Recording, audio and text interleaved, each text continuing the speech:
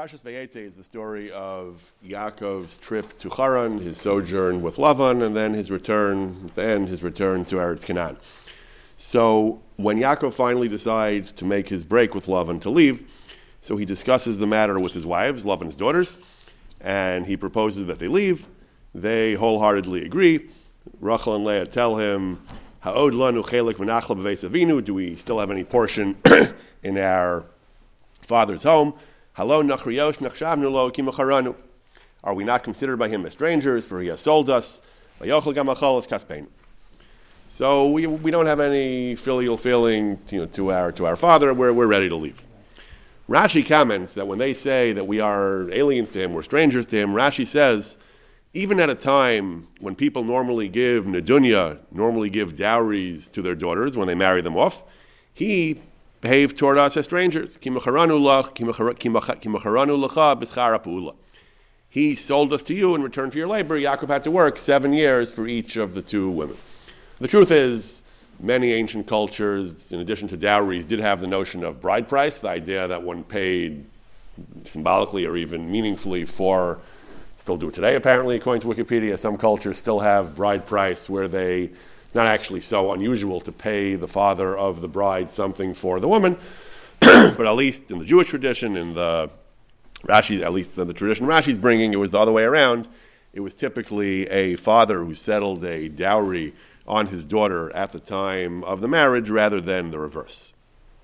In the Shiltos Rav Achai Gaon, an important Gaonic halachic work, so it's a series of essays, several per parsha, halachic essays in Aramaic that are related to the parsha. Usually the connection is pretty explicit, pretty strong. He quotes a verse from the parsha, a mitzvah, some pasuk, some commandment, and then discusses a halachic, a Talmudic issue that related to that pasuk. One of the several sheiltos of Parshas Vayetze does not have any explicit or direct connection to the parsha. He just begins, he jumps in, and he says, someone who has a daughter and marries her off is supposed to give her a dowry, is supposed to give her some money from his property to help to marry her off. Not exactly clear what that has to do with Parshas Vayetze, but the commentaries say, apparently it's an echo of the same Rashi, that the Shiltos is saying that Rachel and Leah were saying our father treated us in such an unfatherly way. Instead of settling a dowry upon us, he did just the opposite. He charged you. He charged you for the privilege of marrying us. That is not normal behavior. That's abnormal. What would be normal would be the other way around, for him to have given us a dowry, and that's the Shiltos' jumping off point to the laws of dowries. So we're going to discuss a little bit the background of dowries in the Talmud. Not so relevant today. We don't do it, culturally we don't do it. It's not recommended in general.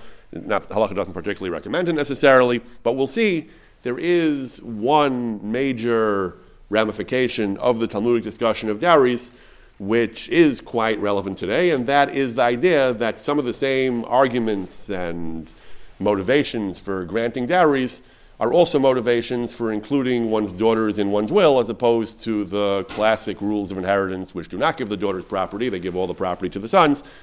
Some of the same reasons the Talmud gives for providing a dowry are also the reasons that motivate us today to include daughters in wills, and that, of course, is a matter of great practical import. So we'll discuss first the Talmud and the medieval background to dowries, and then we'll discuss how that devolves into the modern situation of wills. So the Talmud in Ksuvos has a passage discussing dowries. It begins by discussing an institution called Ksuvas Benin Dechrin, the Ksuva of the male children. This is a somewhat technical mechanism instituted in Talmudic times. The way the Ksuva works, the way the traditional marriage settlement works, again, the husband doesn't provide a full-blown dowry necessarily, but the husband does provide what in English is confusingly called apparently a dower, which is a property settled on a woman in the event of her widowhood. So Ksuva was essentially money that he promises to give her in the event that she becomes a widow or he divorces her. It's not a huge amount of money. It's, by some accounts, it was enough to live on for a year. If you calculate based on silver, it's several $1,000s, depending on the price of silver, several thousand or several tens of thousands of dollars. If you calculate based on a cost of living formula, it can be several tens of thousands of dollars. Also, it's not a huge amount of money, especially if the man is well off.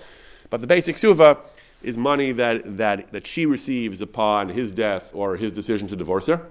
Isn't that more akin to a bride price than to a dowry from the father?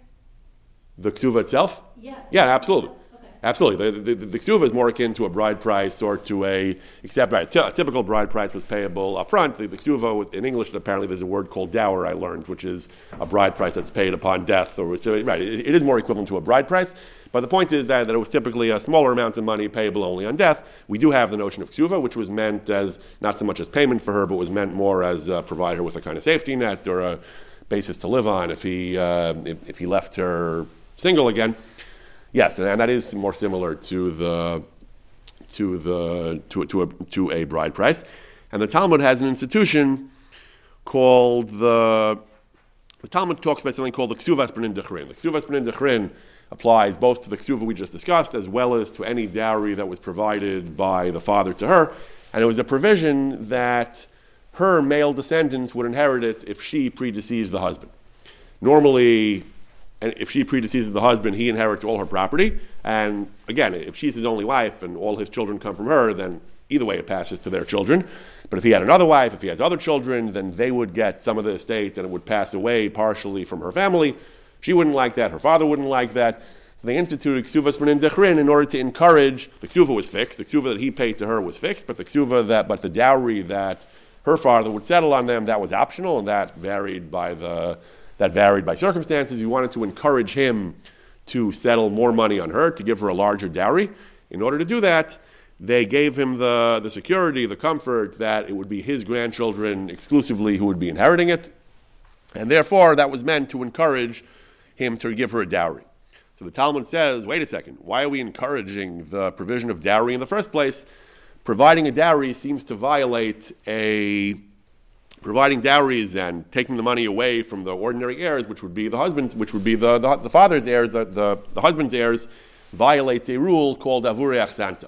Avurei Achsanta is a rule that appears in the Talmud that you aren't supposed to write wills that disinherit heirs that the Torah assigns. If the Torah says that a certain relative should inherit, you are not supposed to, even if you can do it in a way that's halachically valid, legally valid, halachically valid, you aren't supposed to do it. So if halacha says that his children inherit the ksuva and the dowry, and Chazal take it away and give it to her children exclusively, then isn't that a violation of the prohibition against rearranging Yerusha against the will of the Torah?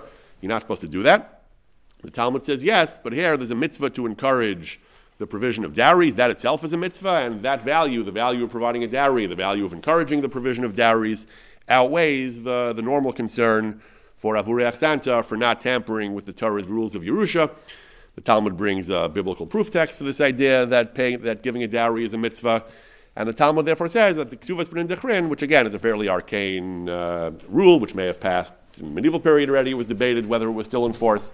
But the point is that this was a historical note. The Talmud said that there is a mitzvah to provide a dowry, based on Psukim and Yirmiyah, a mitzvah to provide a dowry, and that mitzvah can override the normal concern of letting the Yerusha fall the way the Torah establishes.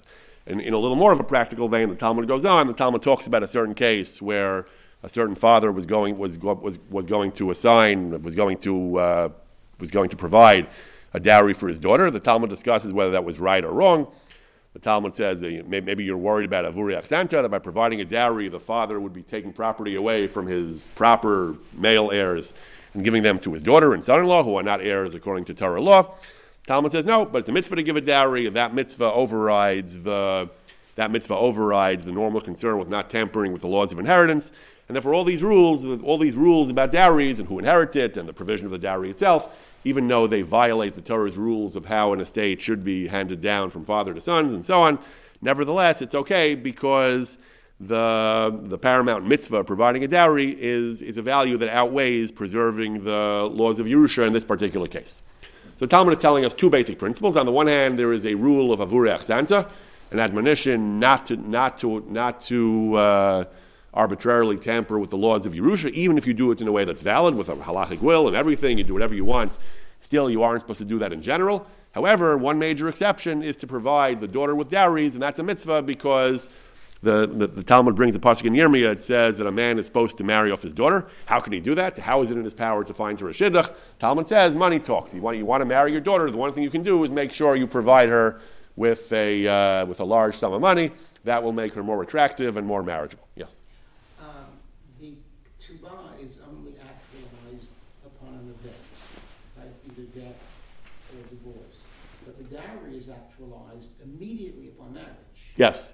But the Talmud's point is that if a father is contemplating giving a dowry to his daughter, he thinks to himself, where is this money going to end up 10 years, 50 years down the line, if he knows that it will revert exclusively to his grandchildren, or the only sons of the couple that came from his daughter, so the money will stay in his family, he's happier to give the money now. There's no haskama. He could take that dowry money and start a business. He could, he can keep it, but he wants to give a dowry for his daughter. He likes his daughter. He does want to give the dowry. The one thing that might give him pause is the idea that it might pass out of the family and into children of the son-in-law that are not his own children, other children of his son-in-law who won't be his children. That might. Well, so he doesn't have to do it. Chazal instituted it themselves. They made a rule that gave him security, that they guaranteed him that any money he settles on her as a dowry will stay within the family. They'll stay within his children. So the concerns of the Gemara about circumventing the normal rules of inheritance would imply that no one can ever give anyone else a gift. Yeah, so we'll discuss. That's an important point. We'll discuss that a little bit later. We'll discuss some of the many qualifications, limitations of the rule, and that's going to be one of them. We'll see. Yes. Doesn't the standard text of the Ketubah, even the one we use nowadays, talk about the Nedunya as being one of the various assets that are part of the settlement? Yeah. So in addition to the standard Ketubah. Yes. So it's true that the Ketubah today contains a lot of boilerplate language that refers to traditions that were practiced at some point in our history. We've kind of accumulated all the language and we haven't really reduced it back to what we do today. It is true that the Ketubah does refer to Nedunya, although it isn't really, certainly most American circles. Hasidim might have different customs, but certainly in American circles it isn't common that we give any actual Nedunya. We give Ketubah, we give Tosefes Ketubah, we give a fixed amount of an addition, but yeah, it does still refer to that Nedunya, though. Yes, that's correct. Yes. Going back on your saying that if you look at you're setting aside a certain amount of money that will be, like the father is guaranteed, the father of the bride is guaranteed to continue with his lineage, with her children. Does that mean that set sum, or if he invests in a business, and is it the profits from that amount that was set by this contract? I don't think it includes profit. I think it would include the initial capital. The rules are complicated, and most of these monies are treated kind of as loans, and that the principal, I think, reverts afterward. I don't remember all the rules; they're kind of complicated, but that is an important point. But I don't want to go too far down that road because I don't remember all the rules in detail. So what happens if there's no money? So if there's no money, there's nothing to inherit. I mean, it's not a promise to pay out of pocket back to him. It's a promise that if there is money, then they receive their share. I think of that. There are certain types of money that it does actually become a debt and is actually payable back. The Nedunya in this case is there is something called Nechsei Tzon Barzel, which in certain cases becomes a debt. I want to stay away from that at the moment. I don't remember all those halachas on the tips of my fingers, and I'm afraid of saying something wrong. So I want to just stay away from that for the moment. Yeah, I'm sorry. I was curious. In other words, is there any limitation to what the husband can do with that money? So the laws of Ksuvas are full of rules about, he generally has a lot of control. The halacha divides assets into different categories. There's Nichsei Malug, where there's no special settlement provision, where he has some limited use of, he gets the profits, but he can't be too intrusive with it. He can't do too much with it. But the Nechsei Tzon Barzel, Nedunya, he has more control. In certain cases, I think she can prevent him from wasting it or dissipating it, but in general, that's treated more like a loan, and he has more control over using and investing as he sees fit, generally. So these are the rules of the Talmud, that the father was encouraged, the father of the daughter was encouraged to inherit the mitzvah, to give her money to help her get married. That money would be the couple's, the husband's use during the marriage. At the termination of the marriage, his heirs, and their joint children would inherit it, as opposed to his other children, because that was a takana of Chazal to encourage the provision of dowries. Now, by the late medieval period in Ashkenaz, specifically in Ashkenaz, Sfarad things did not have this custom, but by the late medieval period in Ashkenaz, they still did dowries and marriage settlements, but there was an additional instrument that used to be signed, and that is what we refer to today, what was referred to sometimes then already, as a shtar chatzi zachar. This is kind of a hybrid between a dowry settlement and a modern will. This was a document given to the husband, given to the couple, instead of or in addition to the regular dowry payable in cash or property up front. This was a document that basically guaranteed the son-in-law, the daughter, the son-in-law, a share in her father's estate in the event of his death. Somebody married a rich man, so whatever property he would settle up front would be some of his assets, but the bulk of his estate he would keep for himself.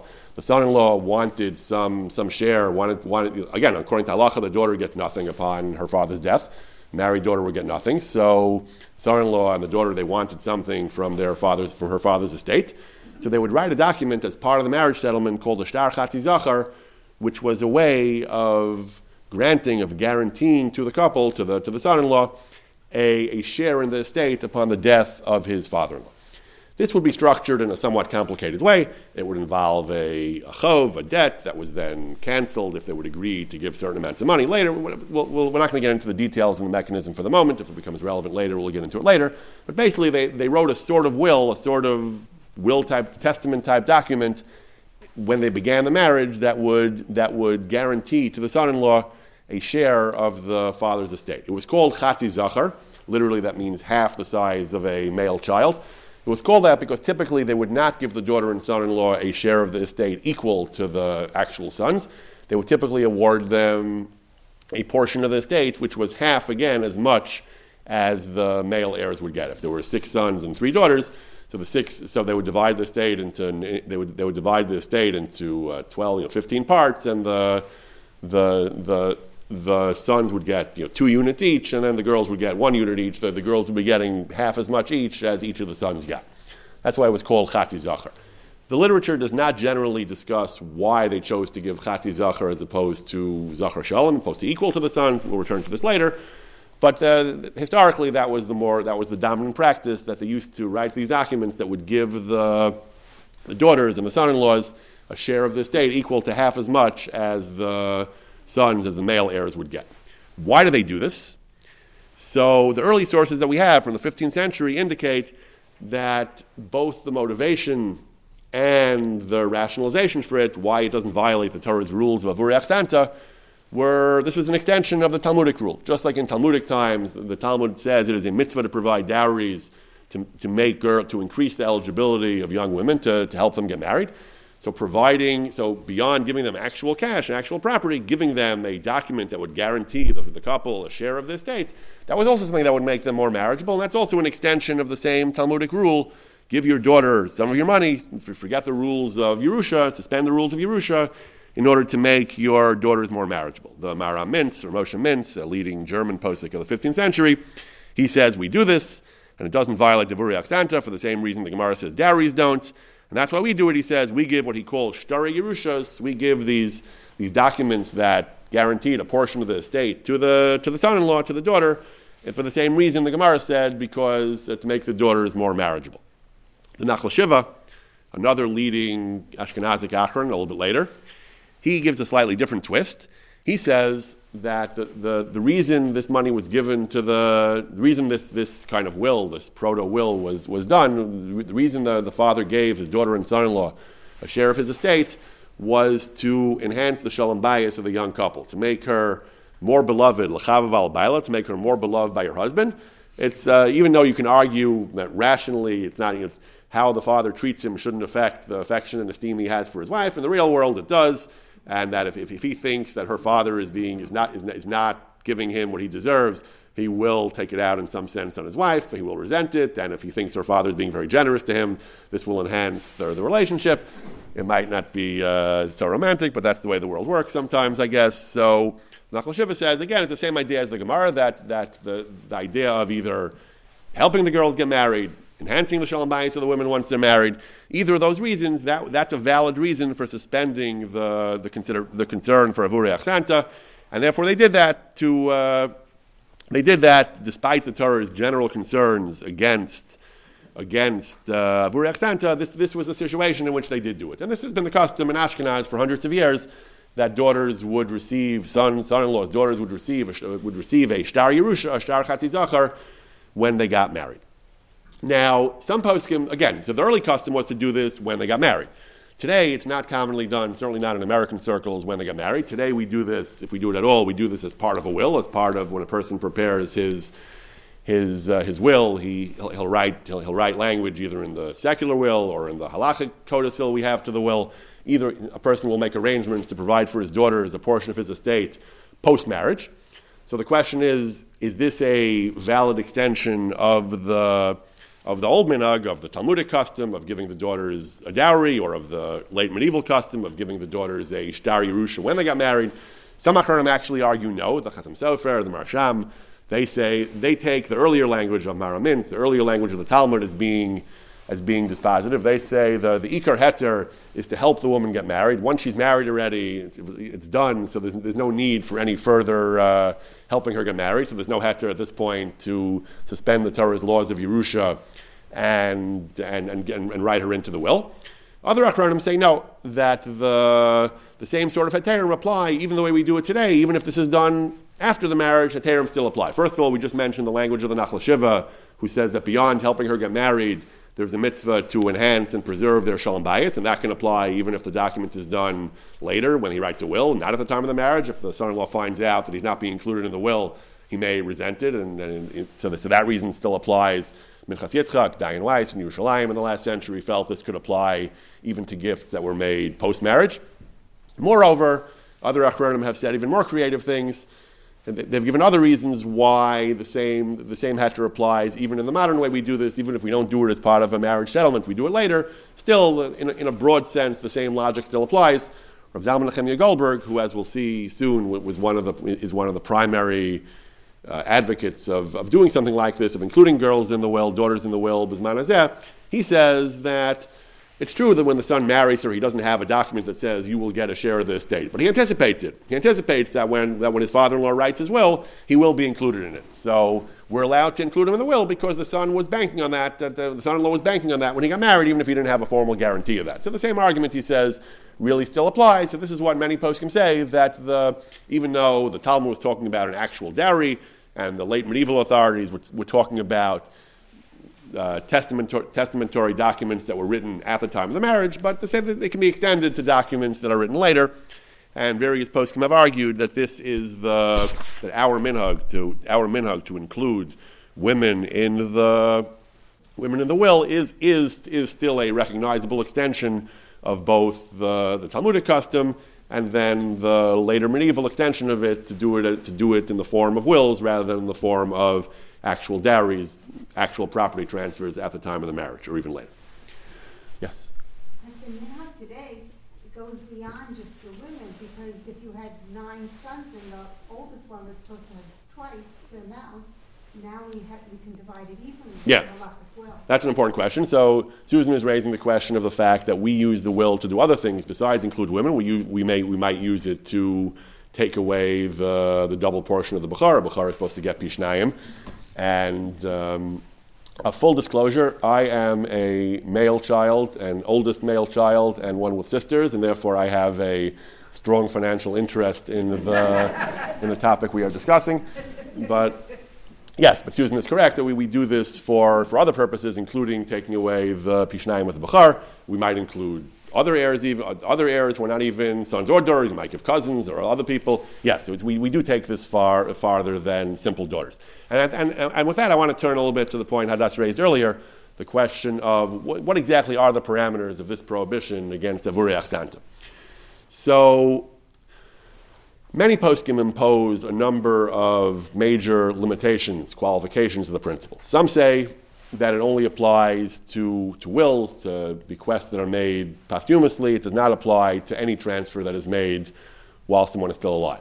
Now, the obvious problem with that is that the Gemara that began this whole discussion was talking about dowries and classic dowries, which were actual cash or asset transfers, not wills. And the Gemara still invoked the question of Vurei Santa. So the Gemara certainly indicates that it is not limited to wills. It applies even to gifts. On the other hand, it's clearly absurd to suggest that nobody's allowed to make a gift of any property throughout his life. You can give birthday presents, you can give your wife an anniversary present. Nobody says that there is any.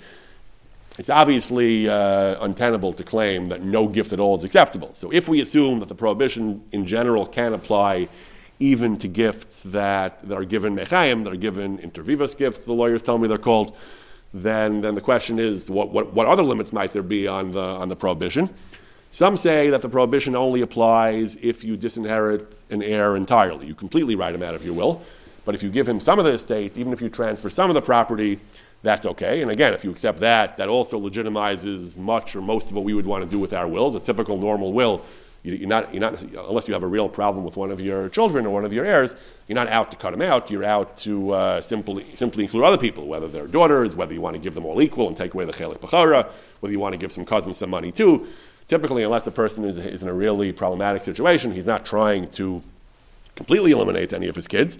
So if you go with that heter, then again, it would seem that the prohibition has limited impact on us. But once again, the Talmud seems to explicitly contradict that, because the Talmud is talking about dowries, and the Talmud suggests that the dowry should be only about 10% or so. It wasn't a particularly large sum of money. I mean, it was large, but it wasn't all the estate, and yet the Talmud seems to imply that Avurei Achsanta still applies, that the concern for redistributing Yerusha still applies.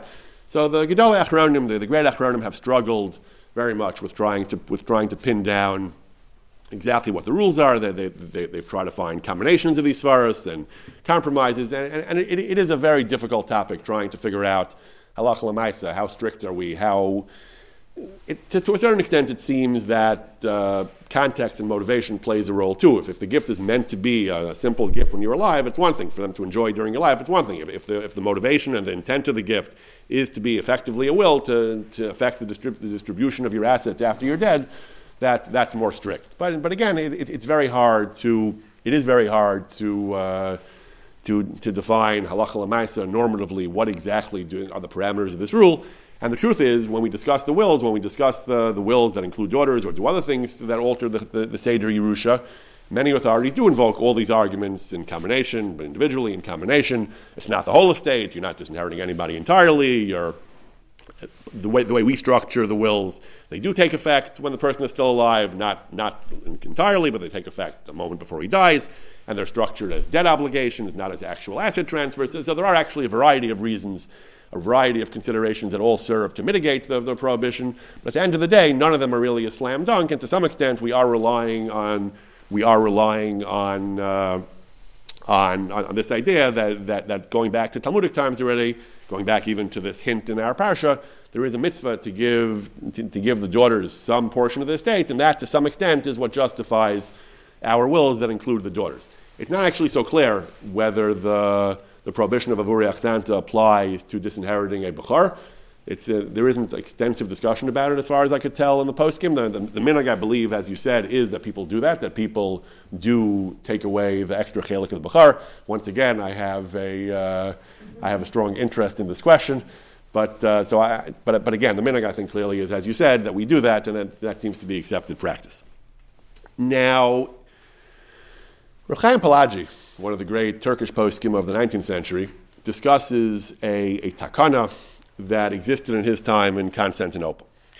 He says it goes back for centuries in Constantinople. He says that they would give, there was a takana in place, a binding communal edict, local communal edict, a venerable one that existed for centuries apparently, to give the daughters a certain percent of the estate. It was not equal to the sons, but they would give them, he says, 10%. They would get, instead of 50%, I guess, he doesn't say how he doesn't exactly define how the 10% was divided among multiple girls and so on, multiple women and so on, but basically, at least in the simple case of let's say one son and one daughter, the daughter wouldn't get 50%, but she would get 10% of the estate, even without any will, without any special provision made for her by her father. A daughter would automatically get 10%. That was a takana and a minhag. Why do they do this? What was the motivation, and how were they allowed to do this? What happened to Avurei Achsanta? So Reb Chaim Palagi says this was made.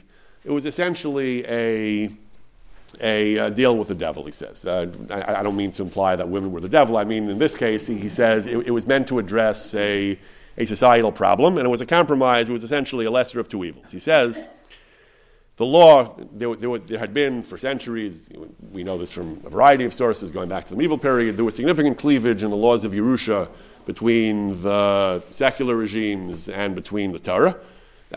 800 years ago, I don't know if the secular regimes were more progressive, but they were certainly different. Today, they're more progressive, they're more egalitarian. So halacha has not aligned with the laws of Yerusha for many centuries. And Rav Chaim Palaji says they were afraid, chas v'shalom, if the daughters knew they would receive a larger share of the estate, or any share of the estate under the law, the secular law, as opposed to halacha, even though, according to Din Torah, they were required to go to Beis Din and accept what Beis Din would award them, even though we've discussed many times the notion of Dina Malchus Adina, the idea that halacha sometimes incorporates and respects the provisions of secular law. Yerusha, for reasons that are beyond the scope of our talk, but Yerusha is one area where the voice of halacha is virtually unanimous that we do not do that. I'm not getting into the question of wills, about whether a secular will is effective in halacha, but a person dies with no will, a person dies intestate, and the laws of the state of Maryland say, this is where the money goes, halacha says, this is where the money goes. Virtually all poskim agree that we have to follow halacha, and we do not follow the secular law, even though in most areas of Choshen Mishpat there's some debate about that. It's more complicated, but in Yerusha, for various reasons, Yerusha is one area where the halacha is pretty emphatic that we follow Din Torah and we do not follow secular law. So Rav Chaim Palaji says that there was a concern that since the girls knew they wouldn't get a share of the estate, the daughters knew they wouldn't get a share of the estate, he says people would be tempted, would do the wrong thing and would go to court to get what they could get under the law. This would be theft, he says. This would violate the prohibition of going to secular court, the terrible avera of halicha la'arkos, which is a chil Hashem, which has a tinge of avodah zarah. Even he says you're giving honor to the avodah zarah. He says, so this would be a terrible situation. He says, if they would know, they would do so much better under Turkish law. They would abandon Beis Din and Din Torah and go to court. Therefore, we give the Sar Lazazel, so to speak. Therefore, we give them a share of the estate. You say, here, take it, Al Pi Din. We'll grant it to you, Al Pi Din. So you'll have.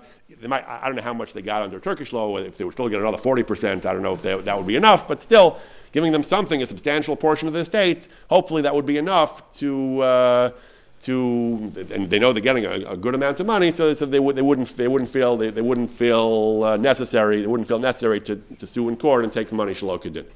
So here, if you die intestate, then the law automatically by Maryland divides it up a certain way. So are you saying that halacha would actually say no, people can go after heirs to inherit more? Yes, absolutely. Yes. Now, there is one complication. Yes, halacha would say if they're assets and the court gives them to one set of yarshim and they are not the yarshim according to Torah, or they get more than the Yerusha of Torah gives them, then the in Beis Din they would be, if they ask a halacha question, they would be forced to return it to the owners according to Torah law. There is one major complication. This goes back hundreds of years also to the early Achronim. Very often, especially if you're dealing with real property or with anything that has to be registered and has to pass through legal channels, you need them to cooperate. You need them to, certainly if it's real estate, you need them to sign paperwork, you need them to transfer the property. Many poskim have said that even if we don't let let's say the daughters take the money that isn't theirs al pi din Torah, we also don't require them to provide any cooperation in terms of signing papers and so on to let the money go to the male heirs. So they're in a kind of stalemate, they're in a deadlock. The daughters cannot take it because it's not theirs al pi din Torah. The sons can't take it because practically they need the sign-offs of the women, and they don't have to provide that. So the halacha recognizes that the daughters do have the right to say, even though we're following Torah law, we're not going to take property that doesn't belong to us. But if you need our signatures, we have the right to demand compensation for that, and they have the right to ask for a settlement for a significant amount of money for their cooperation. So this is the strong consensus on this. So in practice, certainly with regard to real property or bank accounts and stuff like that, practically, I guess, in most in first world countries today, that's where most of a person's money would be, either in securities or 401ks or real estate. So practically, the daughters would get a fair amount of money anyway. In a case where his money was under his mattress in cash or bullion, then yes, they would have to give it to them. Going through inheritance laws would have to get the sign off of all the heirs. Yeah, so in practice, I don't know how it would work. I just meant if he has gold under, if he has cash under his mattress, so theoretically the son could take the daughter to a dentara and Beis Din would say, give him that bag of cash. And right, if the son then gets in trouble for taxes and needs her to sign off, then yes, then she could say, pay me for that signature. Yeah, so I don't know the details of all the laws, but that's how it works according to the dentara. And then beyond all this, there is the takana in Constantinople and other cities, other records we have, that individual communities made takanos that automatically granted the daughters a certain share of the estate. The reason Rav Chaim Pelagi gives was to prevent a lesser of two evils, to prevent a worse situation where they would go to court, take the money shalokadin, and violate Gezel and the prohibition of going to court. In the mid-20th century, there was a great controversy. Rav Yitzchak Isaac Halevi Herzog, one of the greatest Gaonim in Eretz Yisrael in the 20th century, the first chief rabbi, Ashkenazi chief rabbi of Israel, he had a lifelong ambition, a lifelong project to attempt to provide a workable system whereby the state of Israel could be governed in accordance with halacha. He recognized, he knew, he was well educated, and he knew that modern law, modern society had different views on lots of things, including the laws of Yerusha. But he also believed passionately that a Jewish state should be run by halacha, and he was optimistic in that there could be, he hoped there could be some way of reconciling the two. And he had a project essentially to harmonize as much as possible the law with halacha, to find ways where we could find a working relationship between the law and halacha. So when it came to Yerusha, that was one of his big issues. We mentioned previously his discussion of chalitza, where trying to ban chalitza might have been part of that general program. But when it came to Yerusha, he was faced with this dilemma that Western society had views that were very different from halacha in terms of women inheriting in particular. And Rav Herzog knew that halacha did not recognize din malchus adina and so on. He knew that the halacha said had a very different attitude toward Yerusha. So his proposal was, to square that circle, was he did extensive research. He produced the Takana of Constantinople and other Takanas that we find communities throughout the generations, throughout the centuries, had instituted their own rules for Ksuva, for Yerusha, regulating many aspects of marriage and inheritance. Therefore, he said, we in Israel, we have the right to make Takanas too. Even if it's true, if a secular government made laws, we would say Din Malchus Adin doesn't apply and we Jews follow Yerusha. But if a Jewish community, a large Jewish community, if a Jewish nation makes takanas, they have the right to make their own takanas, and they can make a takana that Yerusha shall be updated to follow different rules and that the women shall inherit, even though in Torah law they do not. Rav Herzog's proposals did not meet with much acceptance. I don't know the whole. I'm not expert in the details of the story. But to the extent that I've read about it, it seems that a lot of people were more pessimistic than he was. They felt that it might, even if we agree in principle, it might be worth making some concessions to modernity, to Western law, if we felt that would get reciprocal recognition of halacha as the basis for Israeli law. They felt it wasn't going to happen. They weren't going to be satisfied with making a takana here, a takana there, and regardless, the schism was too wide between halacha and the law to be bridged by an occasional concession. Therefore, there was no point in making concessions. There was no we weren't really going to get anywhere with this, and therefore we were asking for major takanas. And again, a takana, even if it's technically valid, you run into the question that is it in the spirit of the Torah's laws of Yerusha? Obviously not. And then you run into the question of Havurei Achsanta, that the Torah, besides expecting you to follow the halacha, the Torah has a specific rule. You aren't supposed to find legal mechanisms to redistribute property in ways other than the laws of Yerusha. Even though, again, when it comes to women, there has been this idea for years that communities did do it for the reasons of increasing the women's marriageability and increasing shalom bayis. But it was clear that a wholesale program like this, to just rewrite the laws of Yerusha, to give women equally to men, Poskim felt was stretching the halacha too far. We have a letter, for example, from the Ashkenazi Rav Ovadia Hadaya, who was not happy at all with Rav Herzog's proposal. He said, yes, it's true. Rav Herzog, he says, you found certain communities that had takanas that allowed for, that altered the laws of Yerusha, but those were narrower, those were targeted, and those were addressing specific concerns. He says in Morocco, among the Sfardim, there was a takana that gave the women a certain share in the estate. He says, but again, That was more within the spirit of the Talmudic rule that we want to enhance their marriageability. It was done with single women, he says. It was done for single women. It wasn't meant to alter the laws of Yerusha. It was meant to give them additional assets to enhance their marriageability. He says that's clearly not your motivation. That's not what you're doing here. That you're doing something which is much broader and cutting much more deeply into the laws of Yerusha. So he says that's that's stretching this original dispensation for enhancing marriageability. You're stretching that beyond recognition. He says to make a takana universally that every woman should inherit equally to every man. He says that's something that's unheard of. It's a radical extension of this law, stretching it beyond the breaking point, and you can't do that. Now, on the other, and that I think is somewhat representative of the general rabbinic attitude toward Rav Herzog's proposals. Herzog himself was collegial, I think, and didn't try to force it. He felt it was legitimate, but he listened to the opinions of others. And my understanding is that when he failed to get significant rabbinic support, he backed off. Rav Zalman Nechemia Goldberg, though, in our generation, he's one of the leading experts on Choshen Mishpat and Ebn Ezer, the laws, Jewish civil law, and the laws of marriage and family. He strongly recommends that we do reintroduce some form of the Shtar Chatzi Zachar. He's not proposing a takana necessarily, but he does strongly recommend, kind of like with prenups. We'll discuss another nexus in prenups in a moment.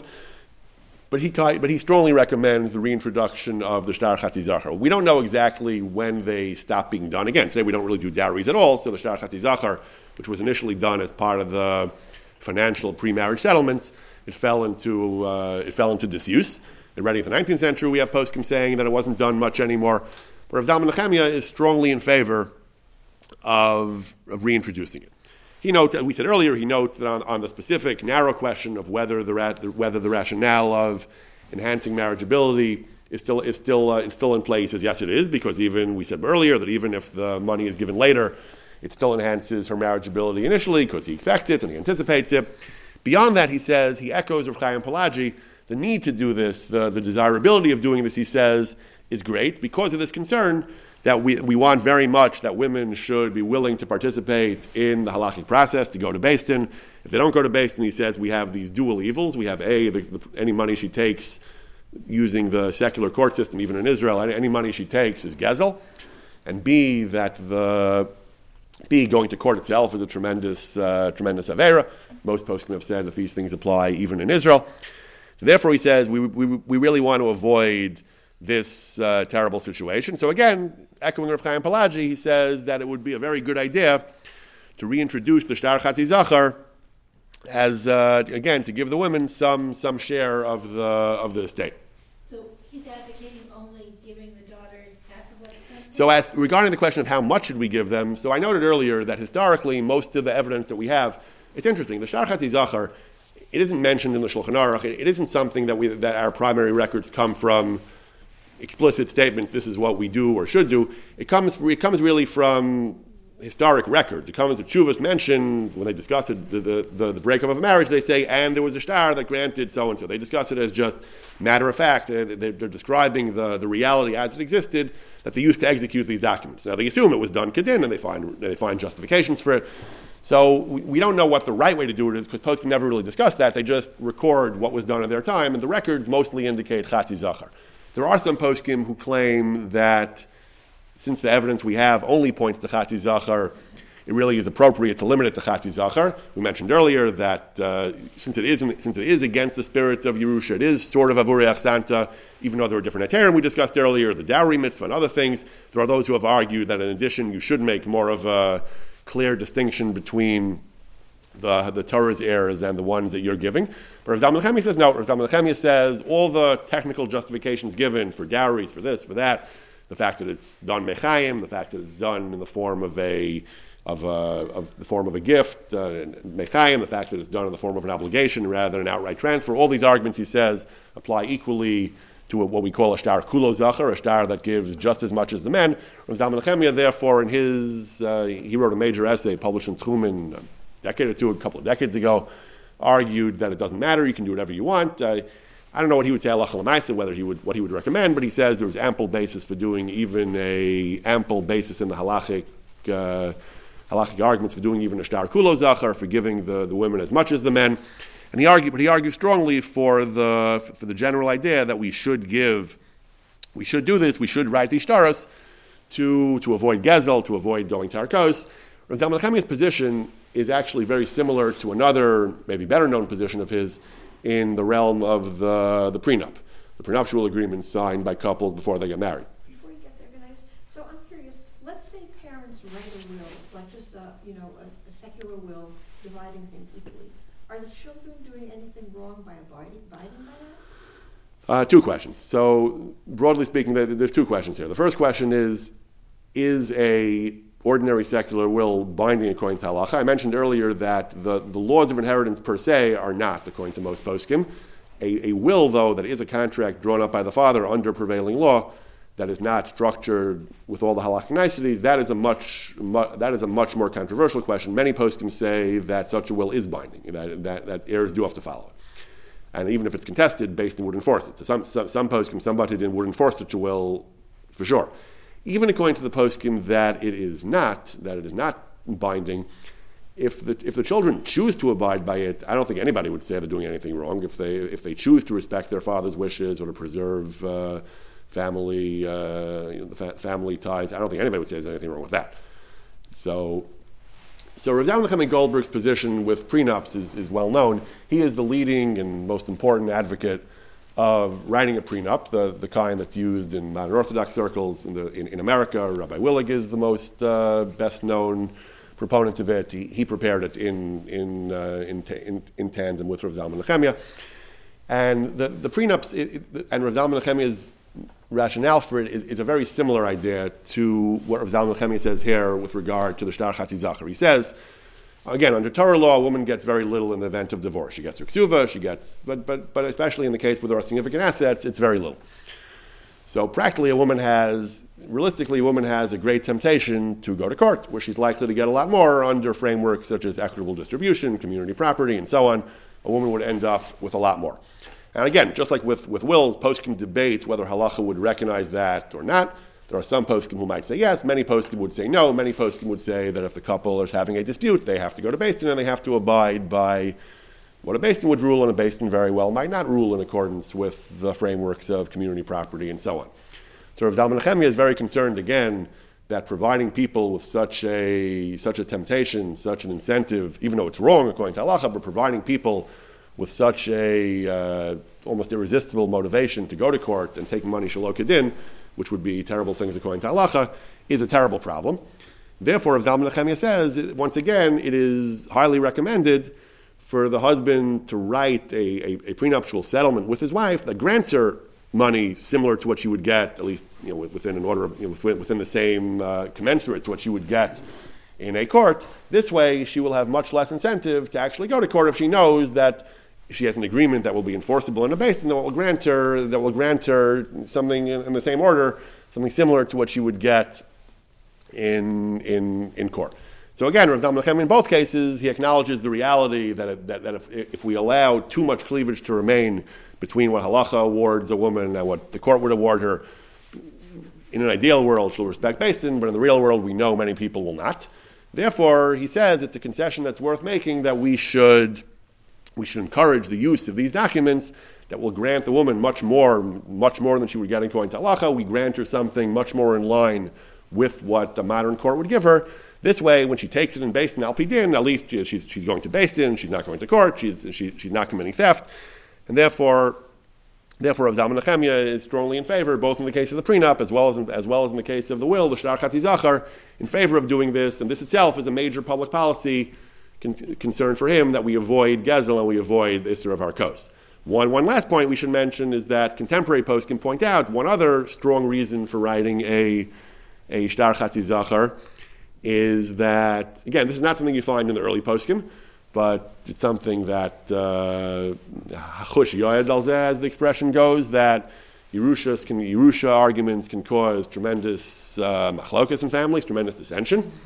And therefore, to avoid that itself is a strong reason to give them something in line with what they expect, in line with what society or the culture might consider reasonable, because if you don't, it can destroy a family. The question is this really a halachic cheshbon? Would this justify it in and of itself? Would you still have to rely on the other technical arguments about dowries and so on? less clear, but certainly if there is basis in halakha to do it, this certainly would be one more reason to lean toward writing such a will. The one thing I'm not so clear about, as I said, is I don't think there's a clear consensus on whether the women should be given. Again, I have my personal interest, but I don't think the consensus is quite so clear on how much the women should be given. The common practice, I think, is to give them equally to the men. There are poskim, particularly in Eretz Yisrael, who recommend less, who recommend that we do preserve the Torah's laws of Yerusha to a significant extent. But again, I think the minhag is, like Rav Zalman Nechemia says, the minhag is it doesn't really matter, and that we do give them whatever you think is appropriate based on societal and cultural considerations.